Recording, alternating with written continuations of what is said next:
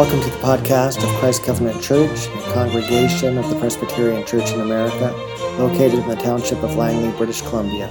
My name is Gary Vanderveen, and I'm the senior pastor here. If you would like to know more about our congregation, please visit us online at www.langleychurch.org. Sermon commentary for the week of June 7th, 2020. In the Gospel of Luke, the good doctor dealt with all that Jesus began to do and teach. In the book of Acts, he writes of what Jesus continued to do and teach after he ascended into heaven. In Luke, we read of Jesus' earthly ministry.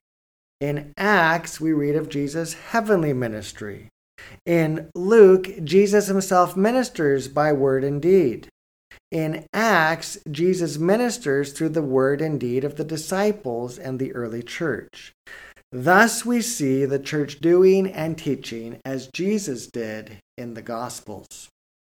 Joshua Jipp notes the following. He writes, "The spirit of the resurrected Messiah is also seen in the early church for the way in which the Spirit inspires Jesus-like behavior.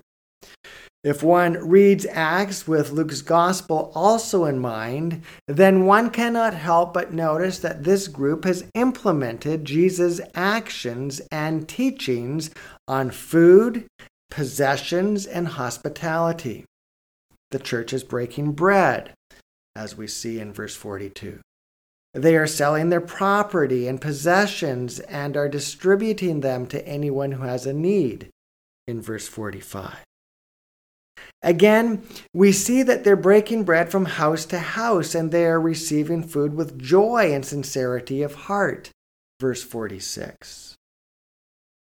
Jesus, in the Gospel of Luke, was remembered as one who shared his saving presence with others precisely through his meal practices. These meals were occasions for drawing in the lost, for the satisfaction of hunger, and were times of joy. Jesus had even promised that the 12 disciples, that they would rule over God's people in God's kingdom precisely through eating and drinking, and I quote, "at my table in my kingdom." We see this in Luke chapter 22, verses 29 and 30. We are led then to see this description of the church in Acts 2 as the successful implementation of Jesus' teaching and ministry that is now continuing in the life of the early church. The church should expect then that in their common communal life, the power of the resurrected Jesus is and will be in their midst.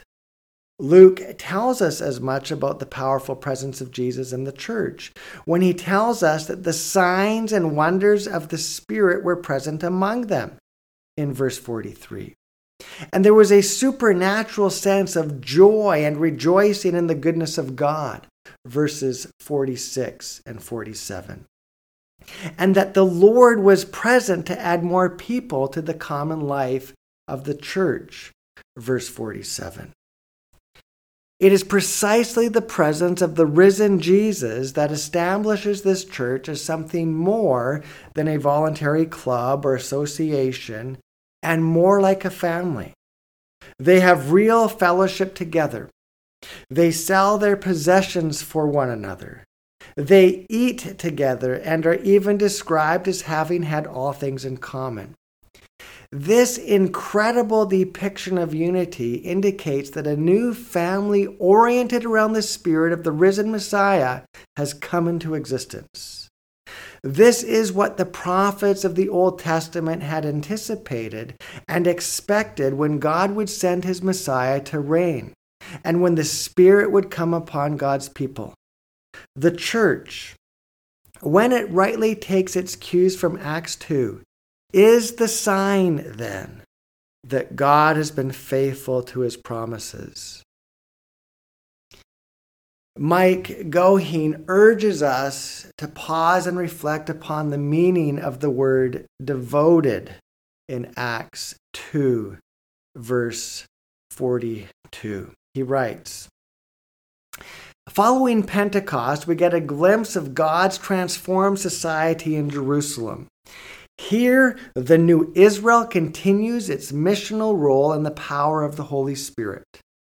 The summary of events given in Acts 2, verses 42 through 47, helps us to see clearly what God intends for his missional people. Luke tells us that this early Christian community is devoted to 4 practices. We may too quickly pass over the word devoted here in our haste to get to the 4 activities of the early church. But we should linger for a moment to remind ourselves that this Spirit-filled community occupied themselves diligently with and held fast to these 4 means of nurturing their new faith in Christ.